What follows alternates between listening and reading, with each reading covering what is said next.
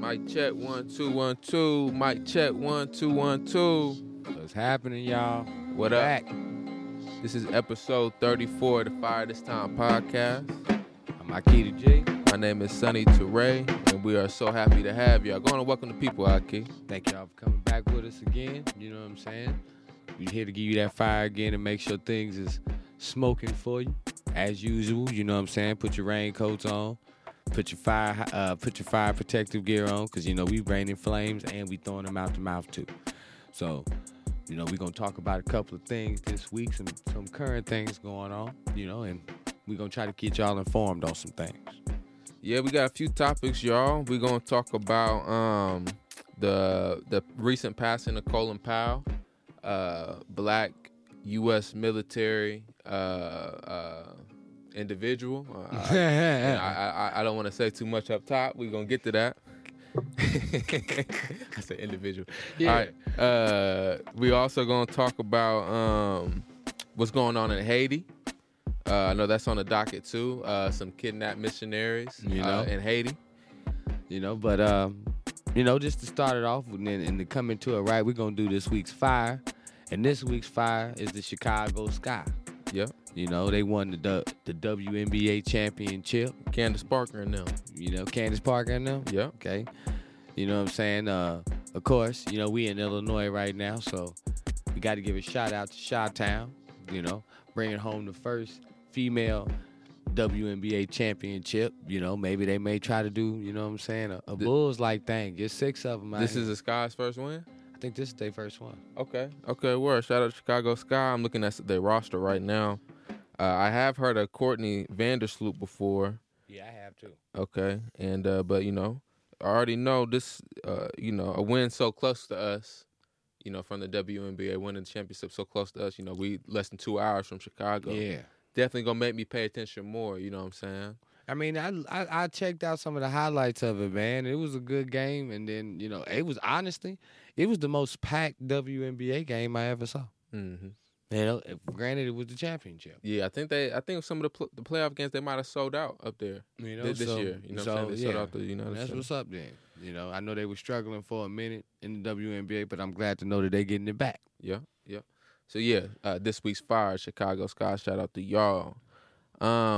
We also let's keep it moving though, Ahki. Let's mention let's knock out Haiti real quick. Yeah. So we've been talking a little bit about Haiti past few weeks, and you know, earlier this year their president was assassinated.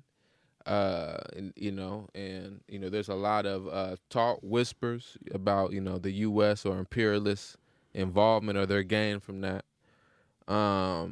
But, you know, just recently, like we mentioned up top, they had 17 Christian missionaries kidnapped by a gang. They was visiting some orphanage, I believe, at the edge of Port-au-Prince, if I remember. On the outskirts. On the outskirts, right.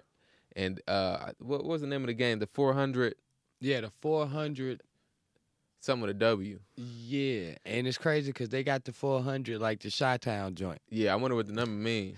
I mean, it's a new thing now. Cash is just throwing out, you know, block numbers and apartment building numbers and project, you know. Mm-hmm. So if you in the 400 block or you in the 400 strip, you know what I'm saying, you control everything from 401 all the way down to 458, you the 400 block. Mm. I don't know what it stands for them, but, you know, they marching through the streets, new weaponry and stuff, you know. Yeah, for sure. It definitely is real down there. And then, you know, when you think about the stuff that was going on just recently with the Haitians down there in Texas, you know, and, you know, you never know, but it's like this. Haiti ain't no pushovers. And Haitians know very much well what the United States did to them. Mm-hmm. And missionaries, anytime missionaries come, there's problems. The effect of U.S. imperialism, it don't know many borders. There you go. It cross border. It'll enforce their borders when necessary and against who they please. You know what I'm saying? Those borders, you know, are imperialist assertions. Yeah. Assertions of imperialist power many times, you know what I'm saying? And let alone from that, you know, Haiti spent years fighting against, I mean, I don't want to say it in these terms, but fighting against the church. You know, Haiti and this voodoo system. The voodoo system that liberated them, the voodoo system that gave them their distinctiveness all these years. And you're going to bring 16 Christians over there. One was from Canada, and they said like 5 of them is children. To a place like Haiti. Not to say that they wouldn't be treated fair in Haiti, but the reality is that y'all down there doing all types of dirt. They don't know if they can trust you. They just getting over an earthquake and stuff like that, and people is hungry. Yeah. And the conditions, the impoverished condition right now in Haiti was imposed on Haiti. There you go. And it's been that way since they won, they war against slavery. Yeah. Dessalines, Toussaint and them. And so yeah, that and the U.S. has been a key player, one of the most critical players after the French left, if not the most critical imperialist power, enforcing the imperialist world regime and its policy on Haiti. The U.S. been at that. I mean, they been at the core of that. They was there. They was supported Papa Doc. When Papa Doc was committing genocide on his own, they supported him. And he played him like a puppet, but they didn't really care because the job was getting done that they wanted to get done. Annihilation of the Haitian people. So. And their resistance to white supremacy and, especially the imposition of the global economy. Yeah. And, what they try to enforce Haiti's role to be in that during slavery. And now it's punishment. Now it's punishment mode. Yeah. In terms of what they're doing to Haiti. Yeah. For, really messing up the in a lot of ways, Haiti disrupted, and scared and shook up the world. Haiti was one of the main factors that made slavery. They didn't want to see a slave rebellion like it was in Haiti. And once Haiti had its rebellion, you'll see it all throughout the writings of English politicians, U.S. politicians, black leaders. They looked to that revolution. Well, you said that in the white government, white governments, the developing white governments of the world, they saw it as anxiety. They were anxious. You know what I'm saying? Worldwide, especially in U.S. South, because right after Haiti and during Haiti's revolution, Gerald Horne talks about this in his book Confronting Black Jacobins. He talks about the Haitian influence, direct influence, material influence in the U.S. South during and after the Haitian Revolution. Oh yeah. So it was real. You know what I'm saying? There were Haitians rumored to be involved in slave uprisings occurring throughout the South, or planned slave uprisings. That's why Louisiana had a lot of Haitians. They ended up coming into Louisiana, and Louisiana had actually put up laws to keep them from coming. Nobody wanted a Haitian, even if you had a Haitian that was enslaved and wasn't even in the war. They didn't want a Haitian because they were known to be rebellious. So like they didn't want, if they knew you was from like an Akan or something like that, Akan were known to fight, to rebel. They didn't want no Haitian, and Haitians had a lot of Akan in them too, But anytime you have something like voodoo, and then you have its diametrical opposite, Christianity, is always going to be some type of conflict there. And I think that that's always been a piece of the conflict, let alone from the fact of that you broke away from us. You put the dent in the system that we wanted to continue on to this day. And you're right, they never forgave them for that. First of all, who gives a shit if they forgave them or not? Right. But they never got over it. And the white backlash, what I'm saying? It's been a vicious white backlash on global a cancel culture. Right. Ahki said global cancel culture. Yeah. That's facts, Ahki. Haiti got canceled. They got canceled by everybody. They couldn't, even though they had all that sugar down there and all that stuff, they couldn't sell any of it to anybody. There was no other independent groups that would buy it, and the ones that would have, hell, they was under imperialism too.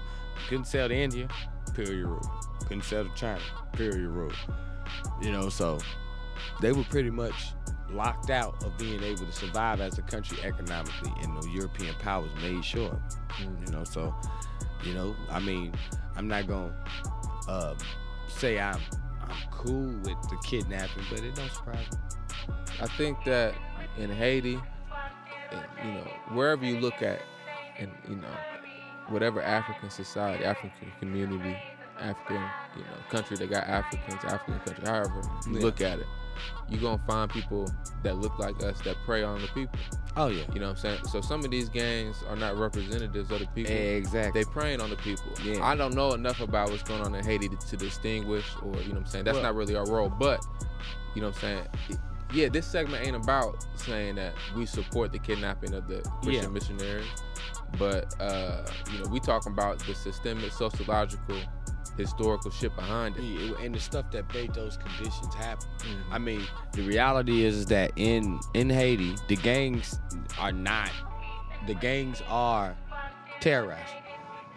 I can't say all of them, but when you look at the murder rate and the cause of them, it's gang wars going on. There really is no police force in Haiti right now. Mm-hmm. They are the police force. They walking around broad daylight in the street. One of the segments that we watched, they described Haiti as in a state of insecurity. Yeah, you know, their president was assassinated. I think their vice president sat down like about 2-3 months ago.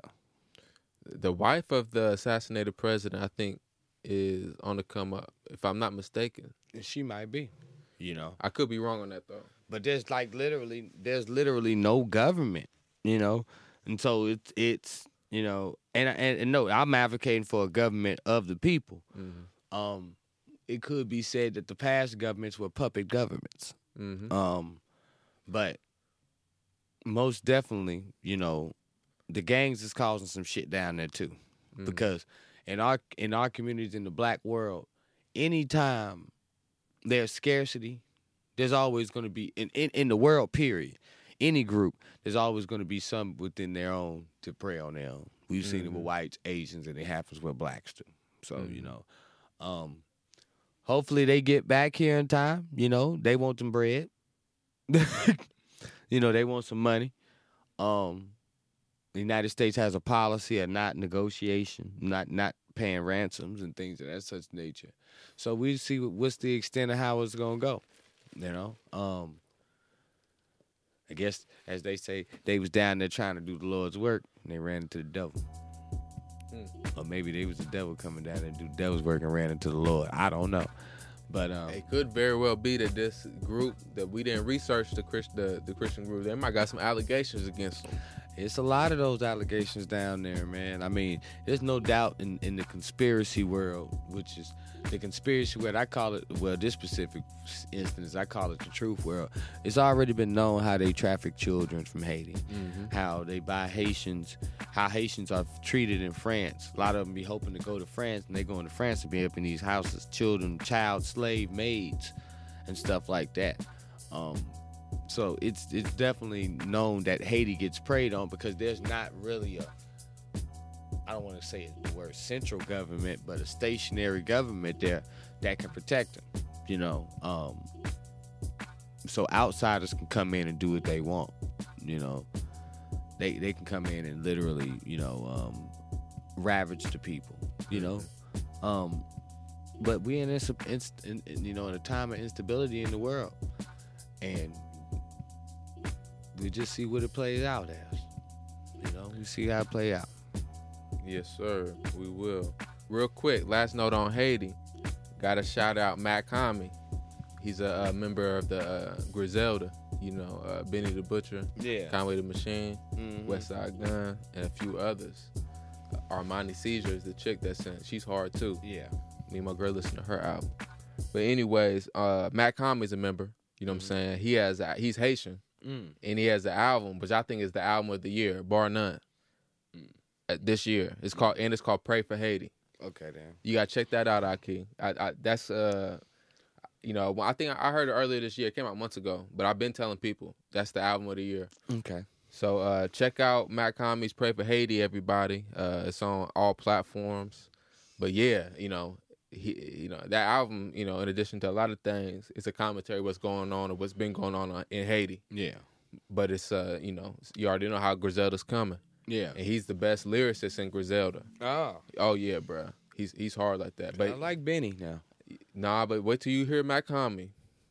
Mark my words. Benny be rhyming, and you look at his mouth, you see that little slur right there. He just be looking like he saying some hard shit.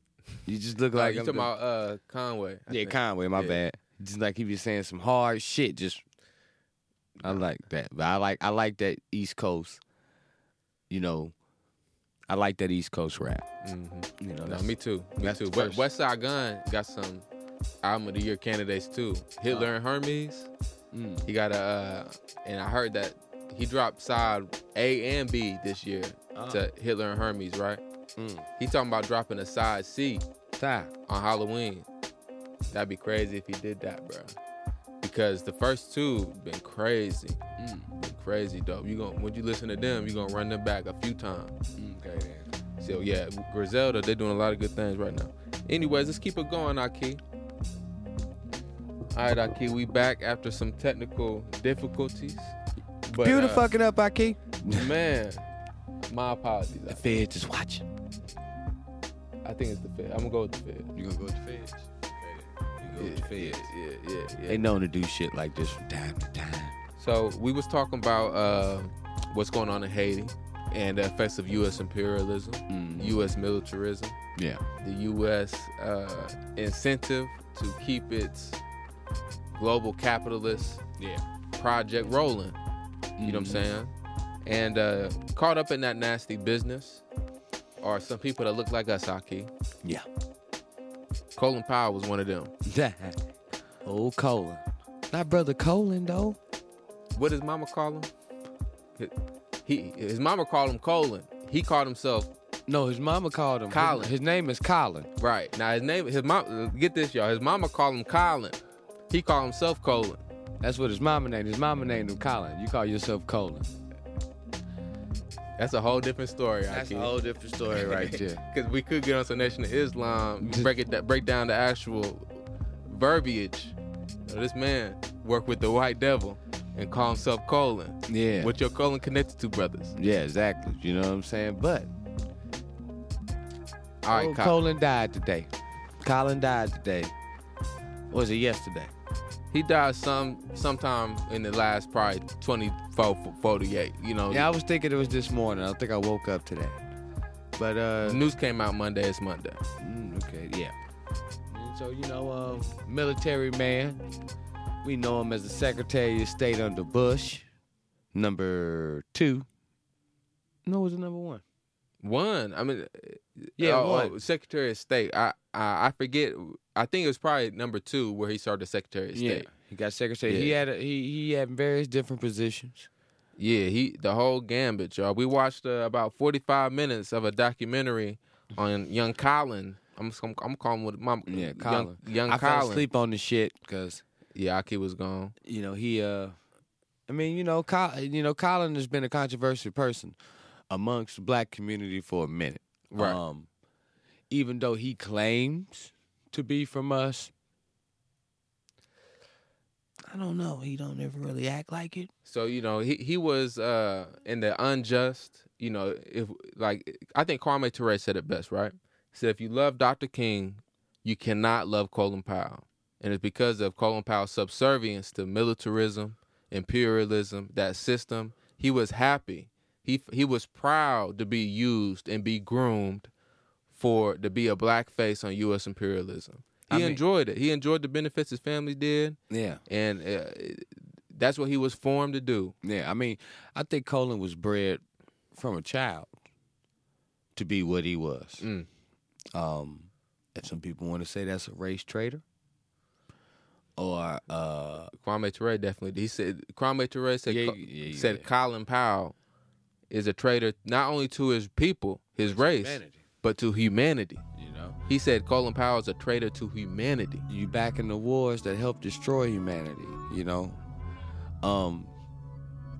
just a little background on him. You know, he was born to 2 Jamaican immigrant parents, and they were both mixed ancestry, right? Both, African and Scottish. African and Scottish, both very lighter hued people. Thus, you can see his complexion there. It was lighter hue too.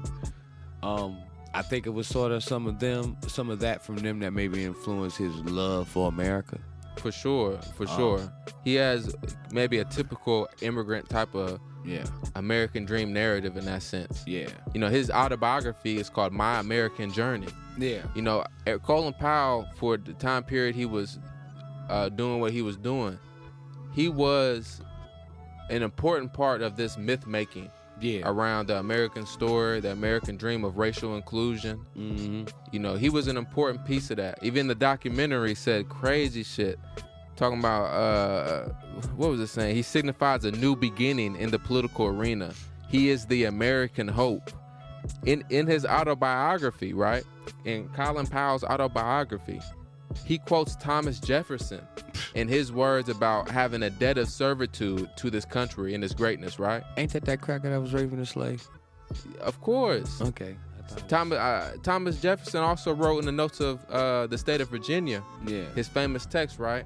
He writes about how black men and black people are inferior, only capable of basically being mimetic. That's not his words. Yeah. But as far as, saying we're incapable, intellectually inferior, all these things. Yeah. Breeders. Not civilized. And exactly. Even that's a colonial term in itself. So Thomas Jefferson is the one that Colin Powell, my bad, says about his own what he felt to this country. You couldn't quote Malcolm. You couldn't quote Martin. You couldn't quote Medgar Evers. You couldn't quote Garvey, a Du Bois. No, that's not part of his. That's not part of his joint. You quote a European colonial master. But then you know what? And it go back to his upbringing. I've always said this. If you look at the top positions, besides maybe Condoleezza Rice, they ain't never put no straight niggas up there. This is why when I look at Colin, I think I've never heard him really speak to black issues, especially when you were coming up in the 80s, the 70s, the 90s. You seen the crime bill in 90, what was that, 95? You know what I'm saying? You participated in the invasion of Panama. You know what I'm saying? You was in Vietnam. You seen, he gave the stats. You know what I'm saying? You was over there fighting the war, seeing how many brothers was getting killed, how many of the percentage of the brothers was over there. And it's like, you didn't have a sense. I never sensed a sense of closeness to us. No, he never. I mean, he in what the documentary we watched, it seemed like his first experience with racism when he was, training to be in the military. Yeah. This is after he already spent time in college, so he didn't have the typical upbringing. Yeah, and let alone from that, like people try to, and that's what I hate when I hear people always throw Harlem out there. Mm-hmm. People don't understand. Harlem is like Compton. If you go to Compton, you got the hood. You also got mansions. Mm-hmm. You got a middle class and an upper class over there. Harlem's the same way. You can clearly look at the pictures that he was taking as a teenager, as a child. He was in the finer part of Harlem. Mm-hmm. He wasn't down there with Nicky Barnes and you know what I'm saying, the Bumpy Johnsons and them was at. He wasn't down there with them, Not to say that his parents maybe didn't interact with, but they wasn't down there with them.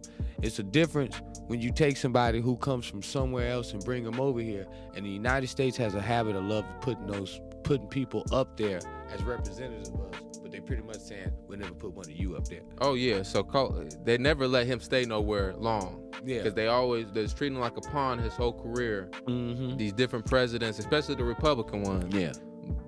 Both of the Bushes. And, he didn't start. He started with Reagan. Ronald Reagan is the one that put him on. Yeah. So even before he met Reagan, let's talk a little bit about his military career. He got his Purple Heart because he's in Vietnam hunting down, the righteous Vietnamese people fighting for their independence from this Western capitalist agenda. Mm-hmm. He's part of that unjust war machine, evil war machine of America. Mm-hmm. And he walks somewhere and he steps on a booby trap. Yeah, it's like a trip spike. Yeah, it was a spike in the ground, a hidden spike in the ground. It wasn't no mine, wasn't no grenade, nothing like that. He stepped on a sharp stick, probably with some feces spread on They it. said buffalo done. I didn't even know they had buffaloes in Vietnam. But So anyway, he steps on this stick, gets a little owie on his foot, and is given the Purple Heart. goes home for 2 months and I'm like, shit, if that was that case, like I done ran in the hood and stepped on nails plenty of times with Chucks on. Yep. And I didn't get no Purple Heart. I got cussed out. And I got made fun of. I was at the park. We just got done making. It was a black summer camp for the church I was part of, and they took us to, I believe it was like Domino's or something. We made our own pizzas. Saw how we went back there in the kitchen, made our own pizzas. Right. Come out to the park, everybody eating their pizza. The fucking bench breaks that I'm sitting on, and I step down trying to hold myself up. Step right in the nail in front of everybody. Oh. I ain't getting no Purple Heart for that, Ahki. Yeah, and you ain't gonna get no Purple Heart. You're gonna probably have to go get a shot. Yeah, I did. Yeah. You know what I'm saying? It's gonna be some pain. But like we have to make our leaders. We can't. Colin Powell was not our leader. No, he was going for something else. They made him. Take it saying all of that. It takes a lot for anybody to be in the military. I tell any man this, whether black or white, do the basic training, and you see how tough you are. Mm-hmm. That doesn't take away from his military genius and strategy. I know plenty of tyrants who are military geniuses. Plenty of sellouts who are military geniuses. But when you take that and you use it for the oppressor, I'm not convinced Colin Powell is a genius in those aspects. Well, he never had to prove himself like that. And I say this. He was put places to be a political representative for the military. And really, what I would say is this. You got a point there. Because the strategy that he came up with, that most of us hear Bush talk about, go in, destroy, crush him, then go back in and rebuild. That shit don't work. We went in, blew up Iraq the first time, just to rebuild it and just for them to take it back and for us to have to go back over there again. We went in there and we did Afghanistan like that. Blew it up, built it back up, threw some military weapons over there. They took it right back and they kicked your ass right back out. I don't advocate war, but I can tell you just from a street warrior's perspective, that was one of the weakest strategies in war, let alone from it being an unjust war. So it only makes right sense that your strategies wouldn't work out, especially when you fighting an unjust war. You never questioned. Did you ever sit back and think, even about how this would affect, the people that look up to you? But like I say, I have rarely found black people from the hood that look up to Colin Powell. There's nothing about him that screams that he's one of us. And I'm not even talking about the parent thing. I'm talking about far as just your closeness and connection to us. When Barack Obama came around black people, yeah, sure did. He fronted. He fronted a little bit, but at least he tried. Colin has always been that puppet for them. So, he got kids and, I guess they gonna be proud of him, my grandfather was in the military, your father was in the military. My grandfather as well. It's never to take anything away from their service, but at least for those people, we could say that they probably didn't know. Mm-hmm. They came from an era in time where, in America, it wasn't much for us. And without that nationalism yet hitting them, you know what I'm saying? They went, did the best route. Every lineage got to have that change agent. Yeah. You know what I'm saying? Yeah. And it was them who told me, don't fuck with the military. Mm-hmm. So, you had to have somebody to walk it first to be able to tell you what it's about. For sure. But, on Powell and what he did as part of the military, he was an essential mind behind the invasion of Panama. Yeah. by U.S. troops to throw out. Was that?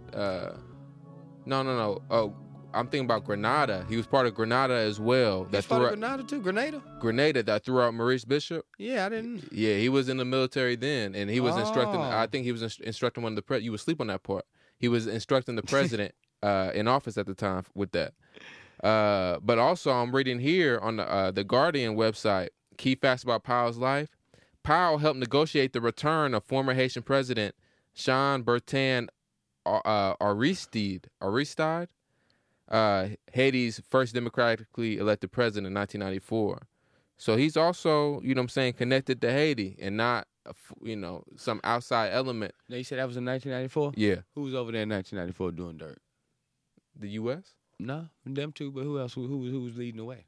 Who? Oh, the Clintons. There you go. So, yeah, I mean, the Clintons was doing hella dirt. You know what I'm saying? So I mean, the Clintons orchestrated this so-called democratic move and push on Haiti. Yeah. That was just really hiding their interests, obscuring the U.S. political economic interests in Haiti. Yeah. So he was part of that. I mean, anything different. So so Colin Powell is an essential black face in the mix, right? Yeah. Politically speaking. So when the U.S. is doing these things against these countries that got our people there. Yeah. I mean, and it's funny too because like, what was Condoleezza Rice's position? She was Secretary of State at one point, or am I tripping? Because see, pretty much Colin Powell was number 4 in the country.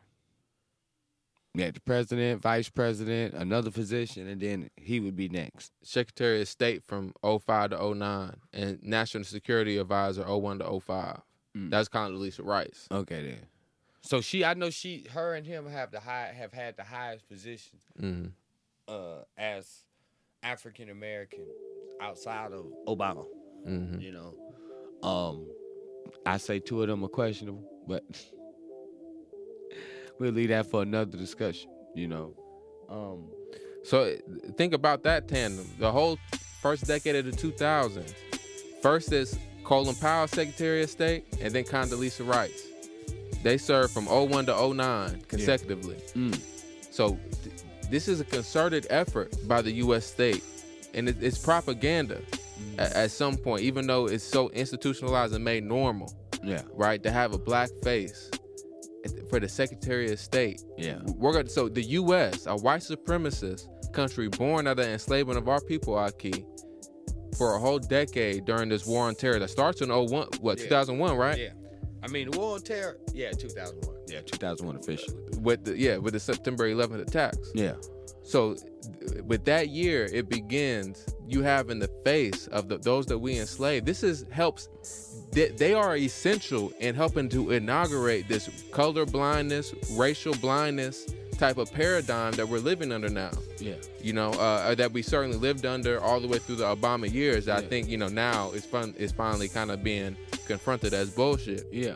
But, Condoleezza Rice and Colin Powell are essential to that. Yeah. They were there before Obama arrived on the scene. Yeah, and you got to remember, they have to put somebody up there that's not only going to be able to appeal to black people, but also white people. For sure.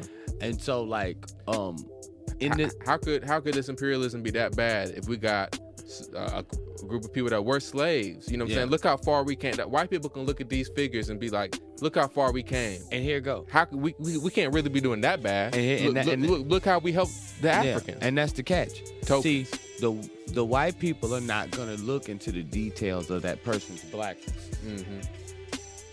They're not gonna look into the details of that person's blackness.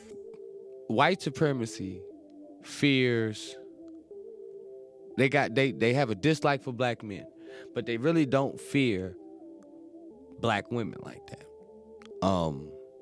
That's just part of their patriarchal nature. They don't fear black women like that. And then they don't look at, when they put her up, they don't see her as a threatening factor. Then when they put a man up there, they're gonna make sure that they put a man up there that's not a threatening factor. So I always use the equivalent. You look at a Colin Powell and then you put a blue, black, purple Bernie Mac next to him. You think they're gonna choose the Bernie Mac? Heck no. You know, not this country. They gonna choose, you know what I'm saying? And we don't necessarily have those politics because I always tell people, when we seen Barack Obama in the beginning, nigga, we didn't trust him. Right. It wasn't until we seen his wife. And maybe some of that is off the example of a Colin Powell. Exactly. Yeah. You know what I'm saying? We looked at them and we said, like, nah, these dudes, and it's been going on before, you know, but like. But no, I get your point though, Ahki. You know, they were presentable. That internally, the politics of colorism don't play out like they do on the national stage or you know, this stage of society that we can all enter into. Yeah. You know, when we interface, we interact with white society, and we oftentimes this is a daily thing. Yeah, and colorism is active there, where white people, you know what I'm saying, because of these, you know, mechanisms of white supremacy and capitalism, right? They are socialized for a preference, goddamn it. Yeah. You know what I'm saying? And for sure, there's no doubt about it. I mean, it's just like I just seen a special. It was funny. A little YouTube clip, and they were talking about Duke Ellington and Cab Calloway, and they were saying how one of them fought to have dark-skinned women dancing in the Cotton Club, and one of them fought not to. You know, there's a certain level of normally when it happens with us, it's something that's imposed on us. In our community, we didn't have light, dark, caramel, whatever, so it's normal to us. But in white society, they have to be comfortable with that person. They have to be able to look at that person and say, okay, I can listen to what he says and whatever. Let alone from that, look at the way he talks. If you look at all of these guys, look at the way they talk. Nothing about the way they talk sounds like us. No, you do not have to be speaking Ebonics. I just want to hear some bass in your goddamn voice. You know? You know, maybe this is a stage. I mean, I don't see black people speaking like black people haven't really commented on this too much, you know, and I don't really think we even look at it as important. What do you mean? As far as Colin Powell's death, you know, I think let's actually talk about some of the reaction real quick. I mean, some people have, but like. The everyday average brother? No, fact. Sister? We're not being hit hard by it. You know what I'm saying? I can see maybe potentially my grandparents, you know what I'm saying, just because they are the collective of our community, the elderly that stay on the mainstream news. Yeah. You know what I'm saying? CNN, all that. So I think, you know, it's not gonna be no tears and nothing like that. But they definitely acknowledge and know. For sure. But I definitely agree. If you're talking about 30, 35 and under, 40 and under, not really caring. 50 and under, not really caring. Yeah, we not really caring about that. Let's talk about some of these reactions though, Ahki. The one that let's just focus on one. We got to really extend it. I think Joy Reid said some bullshit. She always say some bullshit. Mark Lamont Hill was talking about how great of a person that he heard about Colin Powell being. I'm like, shut the fuck up. Yeah. And then Joy Reid, Mark Lamont Hill, and some other nigga, I forgot his name. But Killer Mike, that's what I want to focus on, bro. Killer. So he's supposedly a Bernieite. Yeah. When Bernie's running, he's supposedly all this and that. Somebody who's in tune. Yeah, I think what is it? Not Rock the Jewels, Steal the Jewels, I forget the name of the group that he's in with the white man. Run the Jewels. Yeah. Whatever happened there? No, that's the thing. We don't listen to their music, but white people love that shit. Oh, okay. They love that shit. Look at the concert. You know what I'm saying? So, and they do numbers together. Killer Mike, that's one reason why Killer Mike is as big as he is because his collaborations with, I didn't know the dude's name, but for his Run the Jewels features and shit, or those collaborative albums. Anyways, this man is a chameleon. You know what I'm saying? He'll do what needs to be done. I guess he loves this country. He calls himself loving this country. He's also somebody that will disparage black nationalism as well. Yeah. You know, he did that on his Netflix special. I think we might have. Did we do a past little clip on that before? Yeah, we definitely something did. Like that. He had an episode where he started his own country. Oh yeah. You know what I'm saying? Yeah. And, you know, throughout it, you know, it's kind of like a satire of black nationalism. Yeah. You know, he just not really a smart person in my opinion. But anyways, he gets on here to talk about Colin Powell, talking about job well done. That's the first three words. He posts a picture of Colin Powell saluting. This is a black man, Killer Mike, posting a picture of a U.S. general saluting, right? Yeah. That's already defeat. That's already you've already been defeated consciously. When you see this shit right here, and you admire that. You admire that image. You know, on both of their part. This is a defeat on Colin Powell's part and Killer Mike for posting it. Killer Mike says, "Job well done, life well lived, black man, conservative, American, general, leader, example. Thank you for the legacy and example you set. Love and respect, leader." General Colin Powell. Think about that, Ahki. Just because somebody is groomed for leadership, that's a reason to praise them, love and respect them. Killer Mike is a chameleon. Yeah. You know what I'm saying? Like, he's not part of our movement like that. You know what I'm saying? Like the who set the tone on this shit, and I'll put the clip at the end of this, is Kwame Ture. What he said about Colin Powell. You cannot love Dr. King. He said you cannot love Dr. King and love Colin Powell. I mean, Killer Mike, man, you know, I used to see him rocking the red, black, and green wristband, you know, when they would be on the Outkast albums and stuff and the Organized, you know. He would talk some way. I mean, after we seen those politics from him last time, I sort of was off on him. Then I started looking more into him and seeing some other statements. You know, you got to remember, Killer Mike is the son of a car ride of a police officer, sheriff or something like that. You know, and he could have very much been a military brat.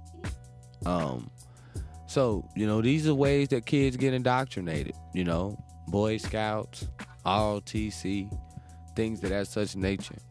You know, but for him to say that, like, you was running with Outkast and all of them, you know. And don't get me wrong, it ain't like they super pro-black, but I don't think they going there.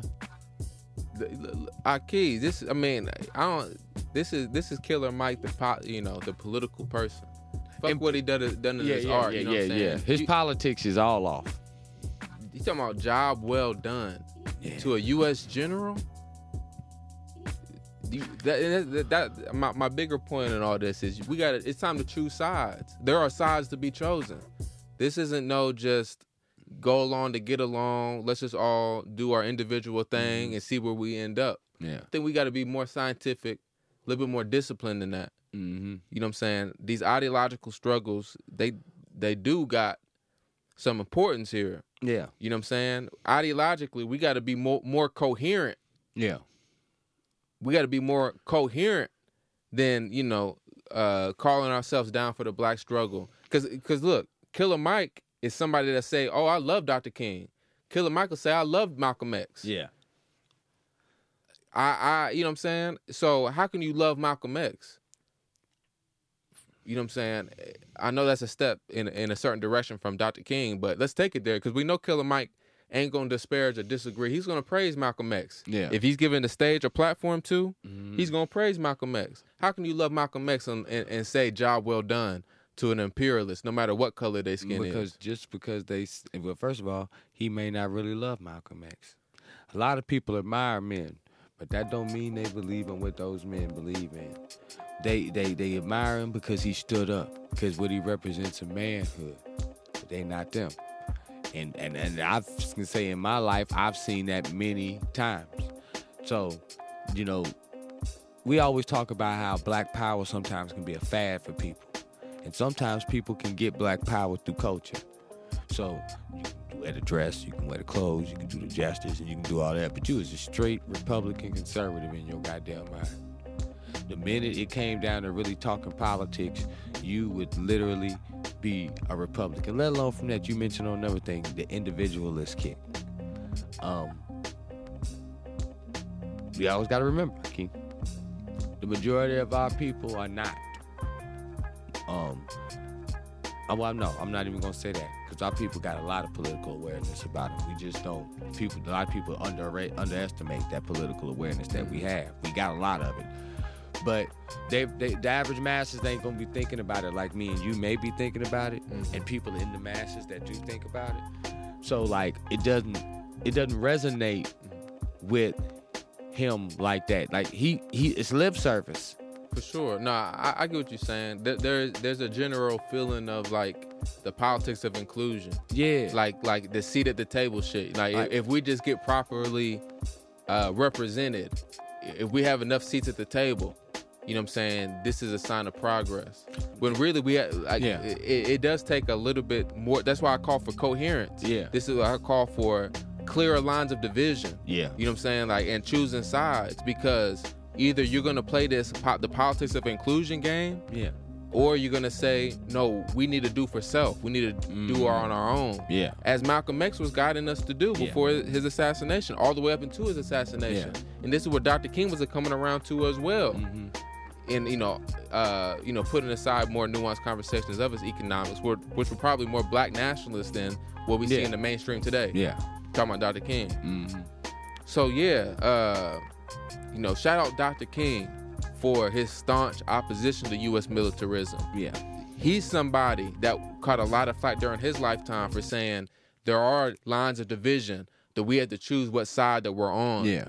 Yeah. Dr. King was calling for us to choose what side we're going to be on. He said that we need to join the side of the oppressed. Mm-hmm. This is Malcolm X as well, especially Malcolm X. I think Malcolm X did it better. That's why I'm a Malcolmite. Yeah. When he said we need to join the anti-colonial struggle that's happening worldwide. Mm-hmm. You know what I'm saying?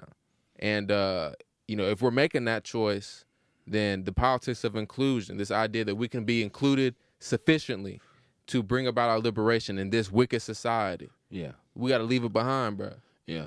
I mean, anybody can rock the red, black, and green. They just colors of pride. Mm-hmm. Most people don't know the ideology behind it. And that's sort of what I see with Killer Mike. And I'm not even going to say he don't know it, but he don't believe in that. There's like you said, there's a lot of people. I use a good example. It's like the Black Caucus, right? If the Black Caucus was loyal to us, loyal to the people, erected by the people, I wouldn't have a problem with it. But the Black Caucus is not erected by the people, and it's not chosen by us, and they don't even adhere to nothing. They don't go and put our demands to the man. And and on that point, let's end on this point. Maybe this is something we can explore more in the future. I don't want to just leave all these ideas or even the basis of this critique up to be lofty or abstract. Yeah. One thing, a black nationalist alternative to the politics of inclusion in the U.S. government, right, is to create our own government institutions. Mm-hmm. How hard is it for black people, even with the technology that we got, to have regional, citywide governmental structure that has nothing to do at all, a complete separation from white society? Mm-hmm. Where we, I'm talking about up to ID cards that indicate membership voting privileges and all that. Yeah. You know what I'm saying? That, and what if we elected representation for, certain things that we can do for self? Yeah. You gotta remember that everything you saying is correct. You know what that involves? People believing. Mm-hmm. They got to believe, and they got to want something. We live in a welfare state. And in this welfare state, they make it easier. They make it easier for people. They provide certain incentives for you not to step outside that system. So it's like, to do those things right there, that means people got to get up off their ass.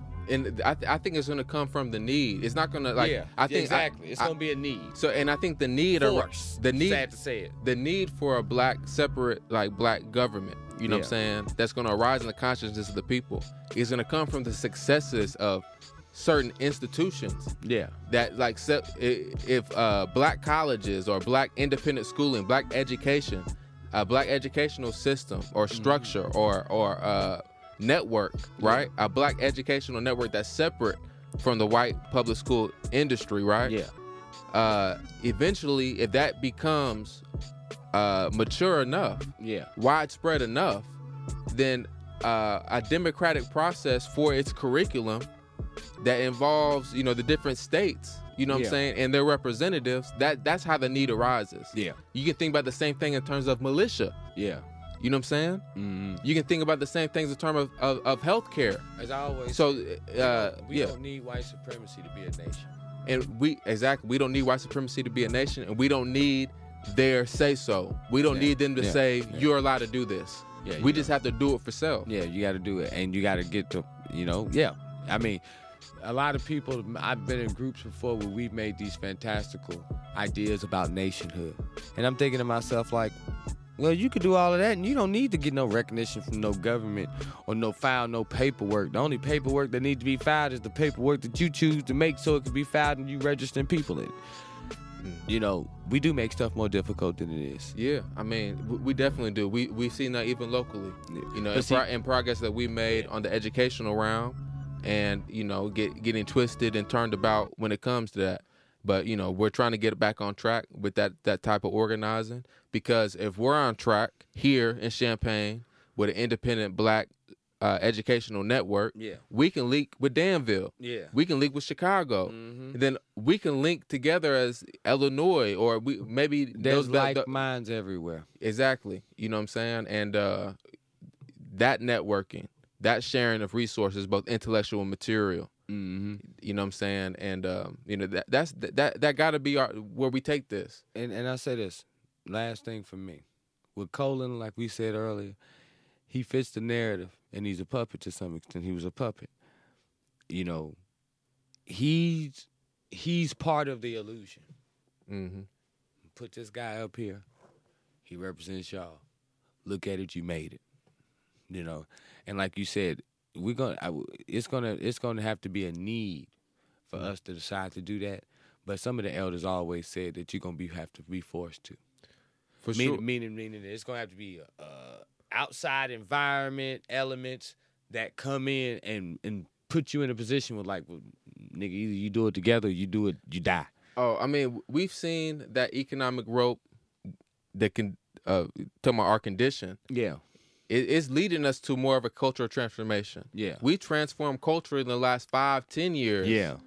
You know what I'm saying? At a quicker pace than what came before it. Yeah. Because of the lessons that we learned. So we had to give ourselves credit. You know what I'm saying? Mm-hmm. But, you know, it's the unlodging. This is my last point, Ahki. It's the unlodging of us from this politics of inclusion, the seat at the table mentality. Yeah. That is something that Amos Wilson talks about this. Yeah. That in part constructs or renders the world in front of us and our value system. Mm-hmm. You know what I'm saying? Yeah. Is that important? Yeah. You know what I'm saying? To have a cultural transformation that is of course connected to a political and economic one, but this cultural transformation is going to change our value system. It's going to change what we value in terms of leaders, what we value in terms of good work in the community, or what needs to be done in the community. Is what we values. Is what, you know, some of what we do and what we're trying to do is just slamming our head into the wall. You know what I'm saying? Instead of trying to do for self and finding out what that means for us. You know what I'm saying? Instead of trying to be included in some white shit, you gonna shoot 1, 2 of 10 from the field. Yeah. Nigga, if you are trying to do for us, we're in such great need, it's like a layup. You gonna shoot 100%, 10 for 10. High percentage shots. You know what I'm saying? But you gotta know, you know what I'm saying, that you ain't gotta try to shoot a full court shot. You can turn around as a basket right there. And get your ass in the paint. Exactly. You already in the paint, but you looking at the other goal. You looking at the opposite goal. That's exactly a good analogy right there, Ahki. You know. We'll leave it at that, Ahki. Peace. Peace.